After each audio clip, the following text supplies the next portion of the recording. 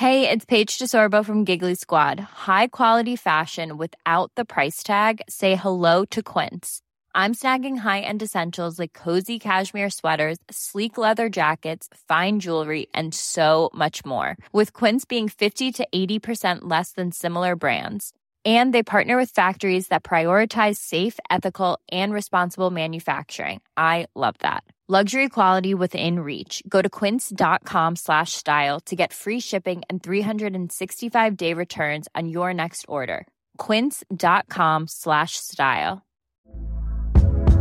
Hey there, it's Michelle Norris. I'm host of a podcast called Your Mama's Kitchen. When I travel, I'm usually looking for a way to find a taste of home when I'm not at home. And one of the things I love to do when I am at home is entertain. And Airbnb allows me to do that. When I was in California recently, I rented a house that had a great kitchen. And when we were sitting around the table, we were all thinking, we're in someone else's house. Someone could be in all of our homes as well. If you have a home, but you're not always at home, you have an Airbnb. Your home might be worth more than you think. Find out how much at airbnb.com/host. Hey, it's Brad. Hey, it's James. We decided to start a podcast about subjects that spark conversations between us. We're not professionals and we don't claim to be, but we will look to get some guests on each week who can shed some light on these areas. Ultimately, we wanted to have an open conversation and hear the thoughts of everyone else about these subjects. And hopefully you guys can learn as we do. This is How Little We Know. Welcome back to How Little We Know. This is episode 3 with James. And Brad, hello. What's happening? So, slight change of scenery today. We are in my front room. Entail are having their Christmas party. But that did not stop us. We will not be stifled on our mission to learn something more. So we are in my house. Now, before we go on, I think we're just going to have to say a massive thank you because we found out the other day that our first 2 episodes have been downloaded 100,000 times, which is insane, isn't it? Mental. Thank you. Yeah, thank you so much. We hope you've been enjoying them. It's ridiculous. We've said this before. We didn't expect that. So it's a very nice surprise. Cheers, guys. We've got another episode that hopefully you guys are going to love today. We've got a special guest on. A lovely man. His name is Chris Lewis, and he's the author of best-selling book Too Fast to Think, and it's about how to reclaim your creativity in a hyper-connected work culture.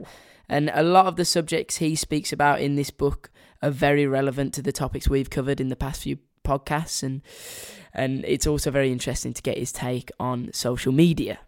So, yes, we're looking forward to having him on. However, he is squeezing us in whilst he's in the lounge at London Heathrow, whilst he's on his way to California. So, very appreciative. And we look forward to speaking to him. Now, whilst we try and get him on the line, I reckon I'm just going to read out a couple of tweets because we keep on saying we'll read out your tweets. And I realised that last week when we had Jack Maynard on, we didn't.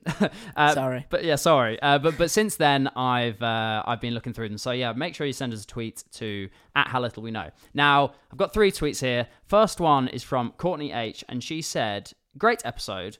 For me, watching YouTube started with checking out new music videos, and now it's become a daily routine to watch videos of my favourite celebrities, Labradors and Golden Retrievers," which choice. is great. But she also says, "I even tried learning guitar. The content is never ending, but I love it." So that's a good little input there. We've also got vintage_Brad, who said, "Loving the podcast so far. It's really made me view social media in a different way," which is great because that's the whole kind of point of the podcast, to get a conversation going and to make people think about it. And the last one, there were thousands, by the way, so I'm just picking a couple here. This is from Rachel, and she says she's rated it, which is great. "Please continue to rate the podcast because we actually charted number 3, which was amazing. That's because of you guys rating it." She also says, "I'm really loving these. Can't wait for more." So thank you very much for all the positive tweets. We're yet to have a troll. Oh, well, you're inviting him in there, James. Trolls are welcome too, as long as you let us know why. We can maybe get a troll on at some point. Yeah, that'd be good. Anyway, I reckon it's time for us to get Chris on the line. Let's do it. We've managed to catch him just before he gets on his flight to California. Very appreciative of him coming on the podcast. It's Chris Lewis. How you doing, Chris? Hi, Brad. Hi, James. How are you? We're good, thanks, mate. It's this is quite a technological advancement for us to speak to you when you're in an airport lounge and we're in my flat. So I feel like technology has served us well today. I know. Yeah, we can make it happen. We're making it happen. It's going on. Like I said, we're very appreciative of you coming on, and obviously I started reading Too Fast to Think a little while ago, and I put James onto it, and it's been a very interesting read and a very insightful read, and it's very interesting to hear your take on how social media is affecting the ability for people to carve out space in their own life. And I think we just wanted to kind of chat to you and get your opinion on it, and hopefully spread the message that is within the book to our demographic and the people that are listening in, that is predominantly a younger generation. Yeah, well, thank you for that. That's very generous of you to say those nice things about Too Fast to Think. I was surprised how it seemed to be so popular, and it went straight into the bestsellers list, and it continues to be to attract a lot of interest because it has quite profound effects. It seems like quite a simple technology, social media, but it does have some quite serious knock-on effects. For those listening, some of our fans probably haven't heard of you, Chris. So it's kind of in a nutshell, what do you hope to achieve from the book? Like, what's it about, just for the audience? I know Brad touched on it briefly there, but from your perspective, what do you hope to achieve with the book? Well, I've built a company around the world. I'm a former creative. I'm a journalist by training, and I've been involved in digital and social media for the last 10 years, and I've been lucky enough to be in the right place at the right time and create a company which has employed a lot of people. And I've seen a lot of people get very interested in social media, but sometimes it happens at the expense of their creativity and their well-being. And there are lots of really good things that can come out of social media. And some of the new tools that are coming out are amazing, but we also have to be careful about any of the negative effects that they can have. Definitely. Course, yeah.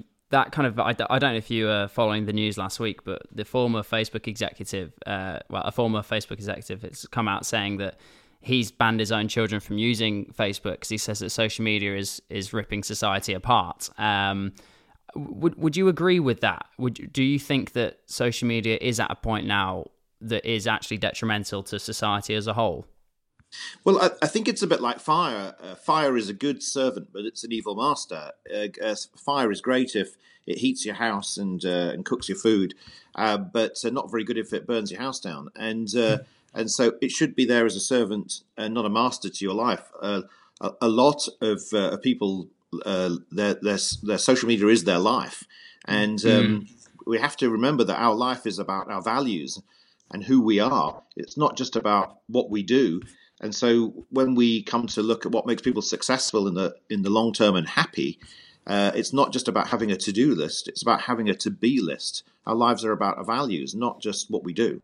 Well, it's funny you say that. A lot of the issues we touch upon and some of the things that we spoke about in earlier episodes was how social media could potentially affect the morality of younger generations and act as almost a third parent. We've seen it, and because of it's coming at such an impressionable age for so many children and they're growing up with it, would you say that it is skewing people's moralities and how they go about the rest of their life?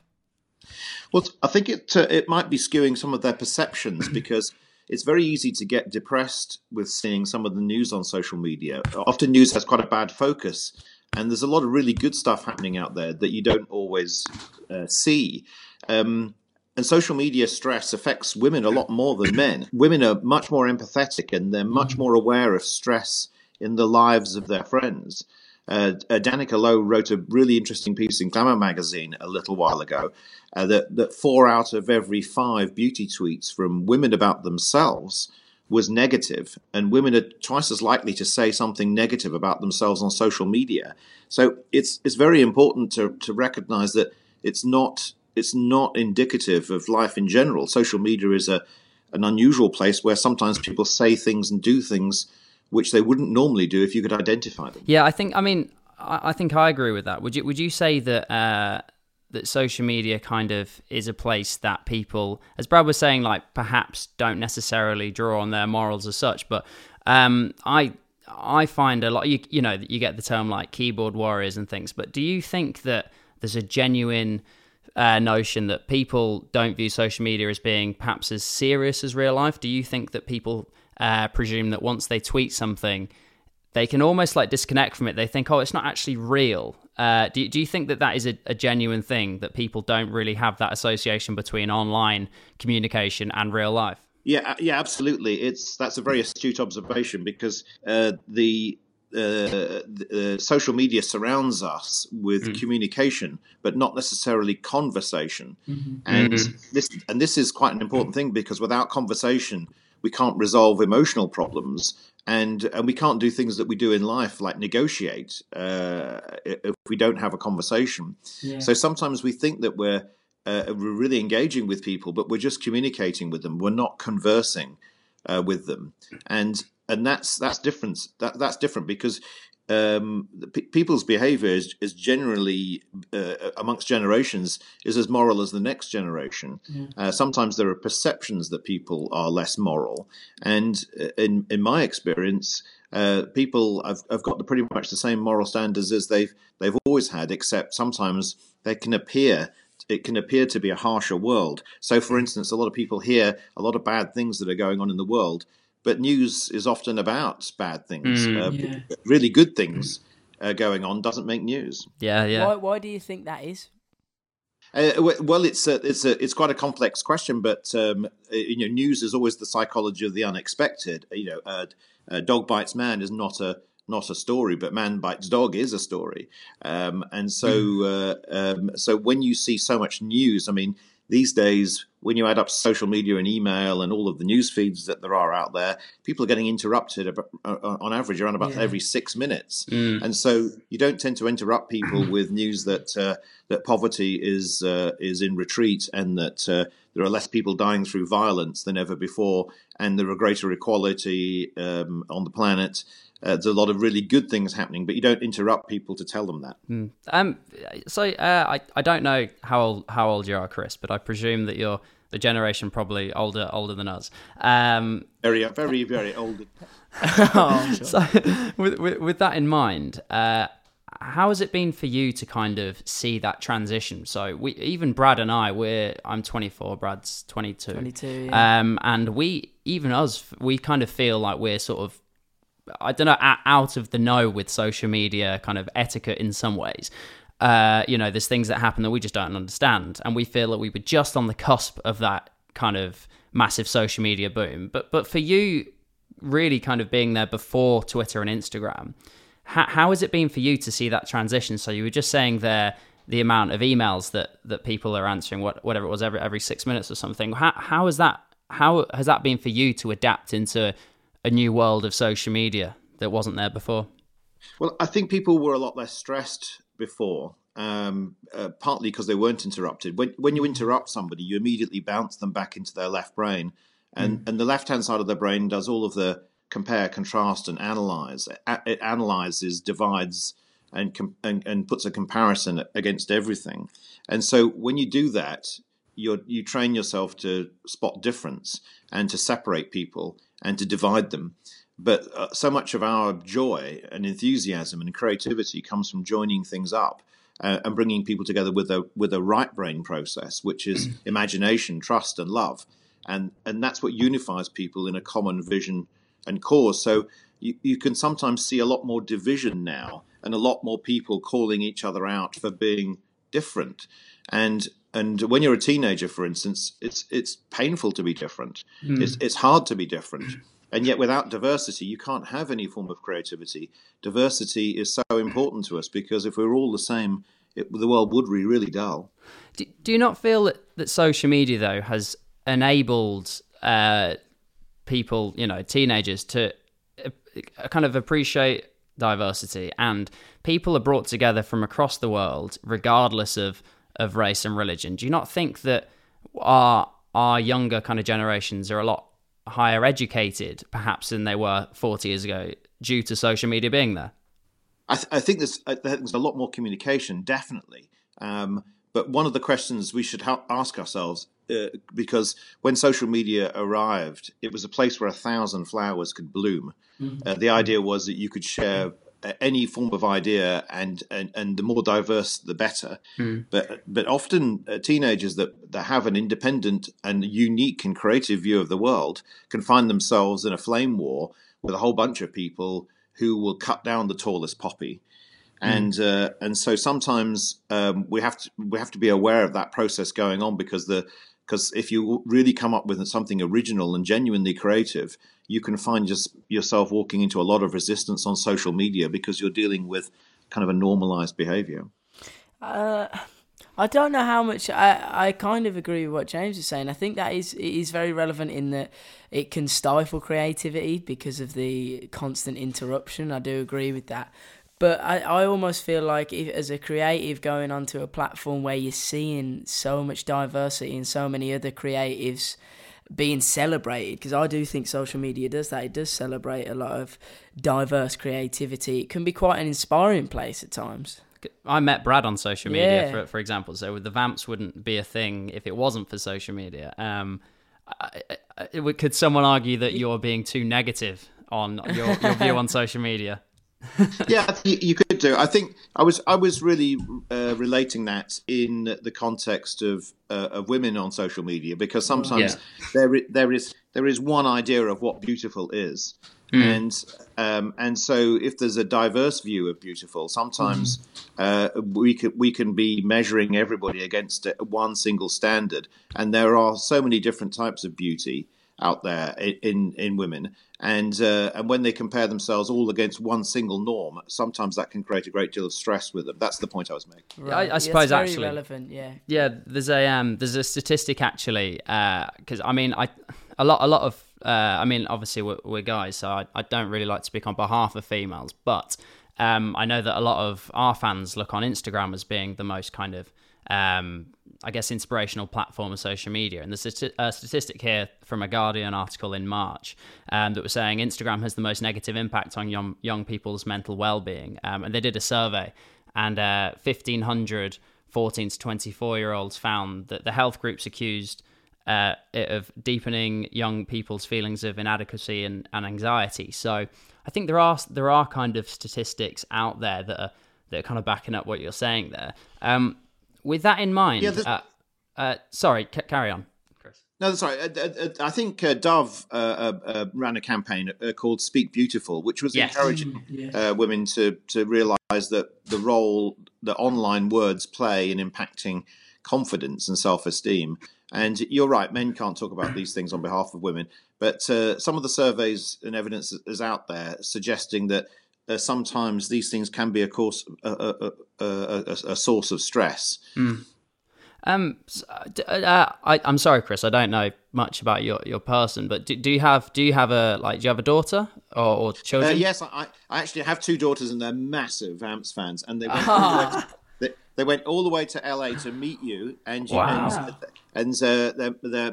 their mother Jo went with them.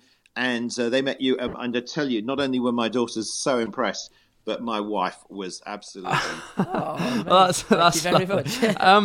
So I know that a lot of what you kind of promote is that switching off from social media. How do you regulate the amount of time that your daughters spend on social media? / do you regulate them? Is that something you think about? Yeah, one of the things that I'm very keen on is that they don't take iPhones into their bedroom when they're trying to sleep, because sometimes the light from those older phones can offset the REM sleep, so it can keep them awake, and that has a sort of physical effect. But they don't have social media in their bedrooms after dark. And but generally speaking, as a parent, you've got to understand that it's a different environment, and you also need to make sure you're not too didactic about telling them what to do all the time, because that often has the opposite effect. Yeah. One of the biggest things, I think the reason I started reading your book was because we are songwriters in the band, and I do completely agree with a lot of the things you say in the book, which is about if you're looking to create, if you're looking to kind of draw on any influence or inspiration, you need to do it from a place of having space. And I know one of the things you say in the book is creativity is a product of time wasted, which I love. And that for a generation that has grown up with iPhones in their hands, who maybe don't know the benefit of having space, like James said earlier, we were on the cusp and we didn't grow up having Twitter and Instagram basically attached to your hand. How like for these people and these children who don't know maybe how important having space is, what would you say to them? It's just to say that all creativity is within you, and so often the things that are most powerful to us are imagination. I think it was the Queen of Hearts in Alice in Wonderland said to Alice, I want you, when I was your age, I used to think of 6 impossible things before breakfast. And it's our imagination which brings out our genius. And if we create the space for that to come out, we should trust ourselves and rely upon the fact that it will come out. But if we surround ourselves with noise, it makes it much harder. There's another thing from your book. Well, I went on. Your book's got a Twitter page. For those, I'm sure we have mentioned, but the book's called Too Fast to Think. And I liked this quote, and it was, if you ask a class of 4-year-olds who is an artist and who's creative, most people will put their hands up. But if you ask them at the age of 14, only 1 or 2 will raise their hands.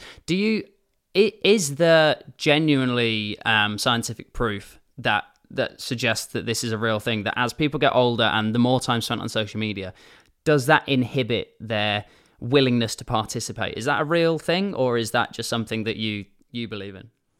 I think this is something that was in Too Fast to Think. The foreword was written by Sir Ken Robinson, who's a really interesting educationalist. He's got lots of things online on YouTube, particularly his video about changing paradigms of education.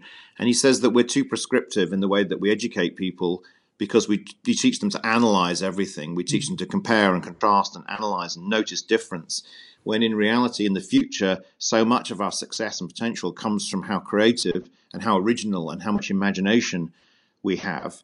And so many of people listening to this may feel that there are people in their class at school or at university who are more intelligent than they are, or ranked higher than they are, or somehow score more highly. But educating people by their year of birth is a bit like choosing a date of manufacture. Everybody operates at a different pace, and sometimes people get so much better as they get older, but that it's not a straight line. And so I'm a great believer that if you really want to reach your potential, you have to be able to dream, and to do that, you have to find the time to switch off and let your imagination guide you. I think that's a fantastic place to finish up, Chris. It's been an absolute pleasure chatting to you. We'd love to have you on moving forward as well, if you'd like to come back and have a chat with us at another. Well, I wanted to say congratulations on your awards. And thank you.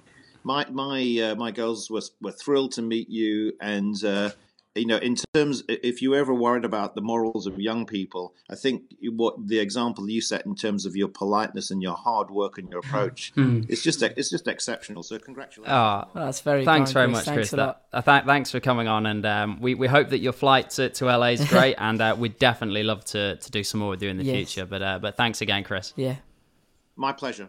Thank you. To anyone listening, make sure you go out and have a look at Too Fast to Think. It's a brilliant book. I'd highly recommend it.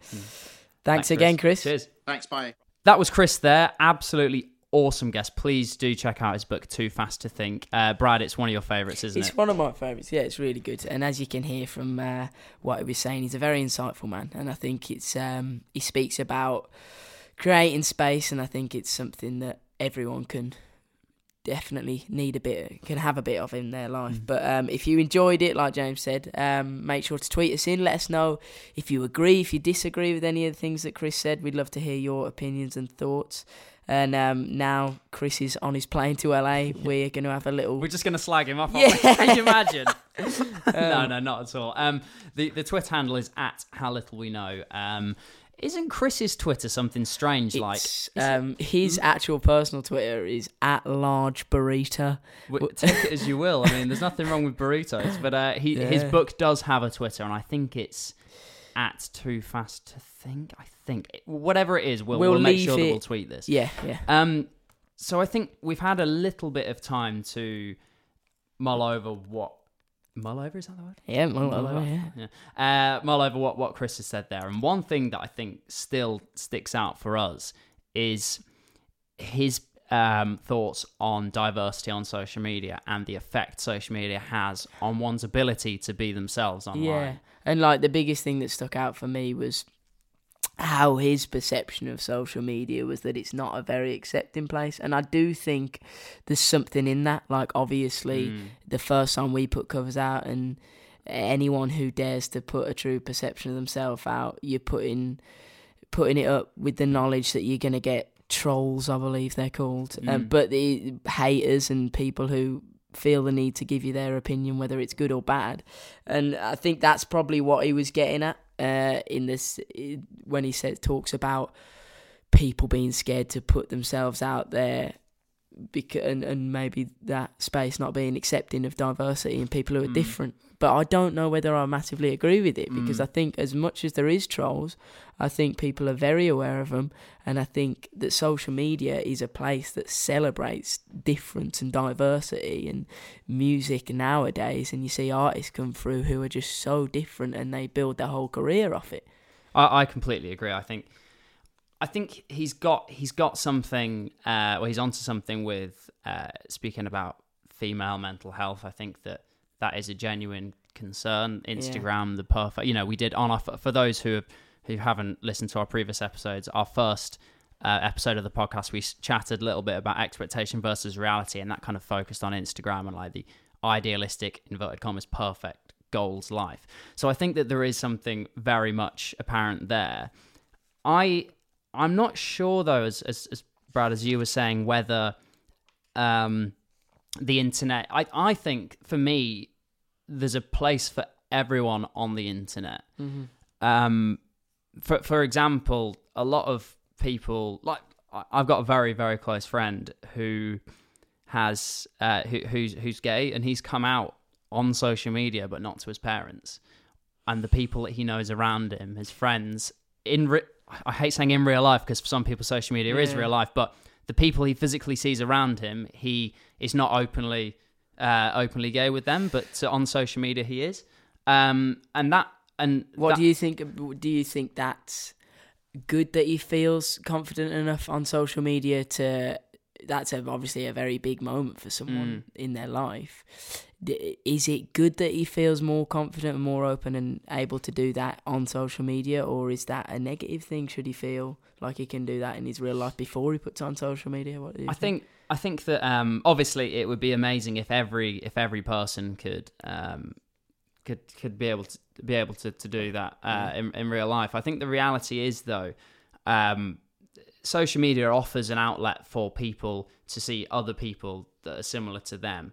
So if you go on the internet and Google something, say like, I don't know, say we wanted to say you and I wanted to find someone that was into the Kooks or something. We could go on a Kooks website and all those people would like the Kooks, and we'd be like, we have a connection. I think in real life, we've touched on this in the past, it's quite difficult to go up to people in the street and say, I like this, do you like that? Or and I think that the internet is a massive ocean of fish, and sometimes people like me that grew up in Dorset, it's a small pond, and I think there are people on the internet where you can connect with where you wouldn't have a chance if there wasn't social media. Yeah, and I think you've got the ability of knowing. You'd put on your bio on Twitter or Facebook your interests, and people instantly connect over that, and there's similarities, and that's probably the biggest thing, isn't it? You're instantly put into a world of people. Like, it's not the first question you'd ask someone when you meet them, but social media, because of the lack of having to do the pleasantries, you can get straight into the crux of like, are you into this sort of thing? And then you can kind of build a relationship without having the pleasantries at the beginning, and whether people think that's more representative of a real, truer relationship with someone. It's something we've spoke about before. I don't know. It's obviously different from person to person. Yeah, I find it interesting. I was just thinking then, as you were saying that for many people, the the internet offers confidence, regardless of the fact that statistically social media has had a negative effect on people's mental health. It's quite an interesting thing, isn't it? Perhaps, do you think that in the earlier stages of people getting into social media, they see it as... Do you think that someone's perception of social media changes the longer they use it? So when you go into social media, when you first put up your stuff on Instagram, you're like, oh, there's filters. Yeah. I mean, you know, and like you put the picture up, great, I'm confident because I'm putting that on there and that's great. But then as you use it for longer, I wonder whether there's a bit of a transition in your mind where it starts getting, you know, it plays into your insecurities and inadequacies, as I was saying, that statistic from The Guardian to Chris before, like, you know, there's proof that happens. And I just wonder whether people get into social media as an outlet to kind of embrace themselves, but then as time goes on, as Joe, our manager, was just saying, there are trolls on stuff. I wonder if the longer time spent on social media, the worse it gets. Do you know what I mean? Yeah. Short bursts might be okay, but if you immerse yourself in it for months and months and years, I wonder whether that's when it happens. Well, you said something to me the other day that was very interesting. I think it becomes a method of, like, a moment. Oh, there's a car alarm going off. Is it your car? I hope not. There's people who we've spoke to who the 3 likes that they get on their Instagram post or however many likes they get will be the perk of their day. They could be having a bad day, and then they'll rely on getting a comment or a like on a photo for their moment of happiness through the day. And I think that's where it becomes a crutch rather than an outlet, rather than I'm going to do this for a small portion of my day as like I'm just going to show people what I'm doing. It becomes like I need this because it becomes an addiction. It becomes like I need to have this gratification every day. I'd love to. I should have researched this, but whether social media is addictive, like there must be I'm gonna have a little Google. Wait, but I think getting people like Chris on is really interesting because, like, for us, we were saying before we started recording that we speak to people our age, in our environment, in our demographic, in our generation about this all the time, and that's what we've done from the. You know, we had like Jack Maynard on last time, and it's so interesting to see someone else from a different age bracket to see his perception, because I was thinking how he spoke was so eloquent and stuff and great. I was thinking that I don't know whether for him it's an easier thing to just view social media as, and is that because we didn't really ask him, did we, if he uses social media, but do you reckon that he's speaking almost like poetically about it because he's outside looking in as opposed to being in it? I think it goes back to his book. I think the reason that he can speak so eloquently about it is because he's given himself space to think about something. And I think people who haven't allowed themselves the space, going back to the quote in this book, it's creativity is a product of time wasted. So I think the reality is the only real thought you can put into anything is through time and through wasting time. If you're constantly being interrupted, it interrupts your train of thought, so you can't genuinely think deeply about anything for a long period of time. And I think that's why Chris has been able to write a book about it. I think that's why he can come on here having no prep and not seen the questions from us beforehand and speak so eloquently about it, is because he spends time and he dedicates time to think about these things without being interrupted by social media because he's from a generation that is detached from it. I completely agree. And I think that we should definitely pick up with Chris in future episodes. If you would like to see that, send us in a tweet. I think it's really interesting. And we were speaking before, it'd be nice to get someone that's slightly younger than us, that's solely on...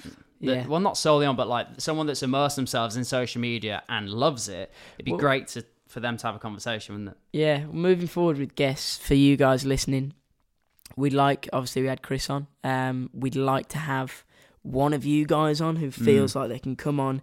From a lot of this podcast has been us speaking about a generation that we're just above, and we'd love to get a representative from that generation who feels they can speak on behalf of a majority and say, well, this is me speaking as a person who's grown up with social media, and this is how I think it's benefited me as a person. This is how I think it's brought together my generation, and just kind of play devil's advocate and oppose a lot of the things that we're saying, because they're not coming from a place of like hatred for social media from us. They're coming from a place of genuine naivety of having not grown up with these things. So if there's anyone who does feel strongly and feels like they can come on and add a different opinion, we'd love you to tweet us and let us know, and hopefully we can get someone on.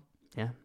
I did find, whilst you were saying that, I think maybe we can end on this. I've Googled whether social media is addictive, and there's a lot of different conflicting opinions. And I think this one, it's called lifewire.com, and they say that there's no official medical recognition of social networking being as an addiction, like a disease or a disorder. However, there's a cluster of behaviours associated with heavier excessive use of social media that's become the subject of discussion and research. So I think that at the moment it's just still quite new. I think that in 10 years people might look back on social media and say, actually, that was an addictive. No, I don't know if illness or disorder, but it's just really interesting, isn't it? But I think good place to end. I think that a lot of things were covered by Chris, and as Brad said, if that spurred any thought of your own, do send us in a tweet at How Little We Know. Next episode coming out is going to be something slightly different, but I think that in the future we will get Chris on again, won't we? Definitely, yeah. And we hope you enjoyed having him on, and hopefully, again, as ever, it's spurred conversation amongst you. Thank you for tuning in. Thank you for the continued support. It's been insane. I don't know if you saw the tweet, you guys who follow us, but we actually had, I think, some 100,000 downloads on the first 2 episodes, which is just ridiculous. Thank you for listening to us ramble on. Thank you. Should we thank the people who help us make this? Yes. So we've got Dean Sherwood here behind the camera. We've got Joe, who's standing in my hallway. Your mum? Yes, my mum, Mother Simpson, who is the person that I speak to a lot about these things as well, so big up my mum. Producer Simpson. Massive thank you also to Chris. Obviously, all of his links and stuff will be on our Twitter page and wherever else on the Entale website. Thanks to Entale. We're not with them today physically, but we're hoping to be there next time. We're with them in spirit. Who else should we thank? I've got a Christmas tree. Thank you to the Christmas tree. To Richmond Christmas Tree Farm, that's a seasonal thing. But thank you very much. Anyone else you want to thank? There was a little dog in here called Larry earlier who Thanks, made me Larry, smile. Thank you to Larry. What have we got around us? And no, I think that's it. Yeah, that's everyone. Thanks Apple for an iPhone. I definitely wasn't given that. So maybe next time. Anyway, have a good one. Peace. Bye.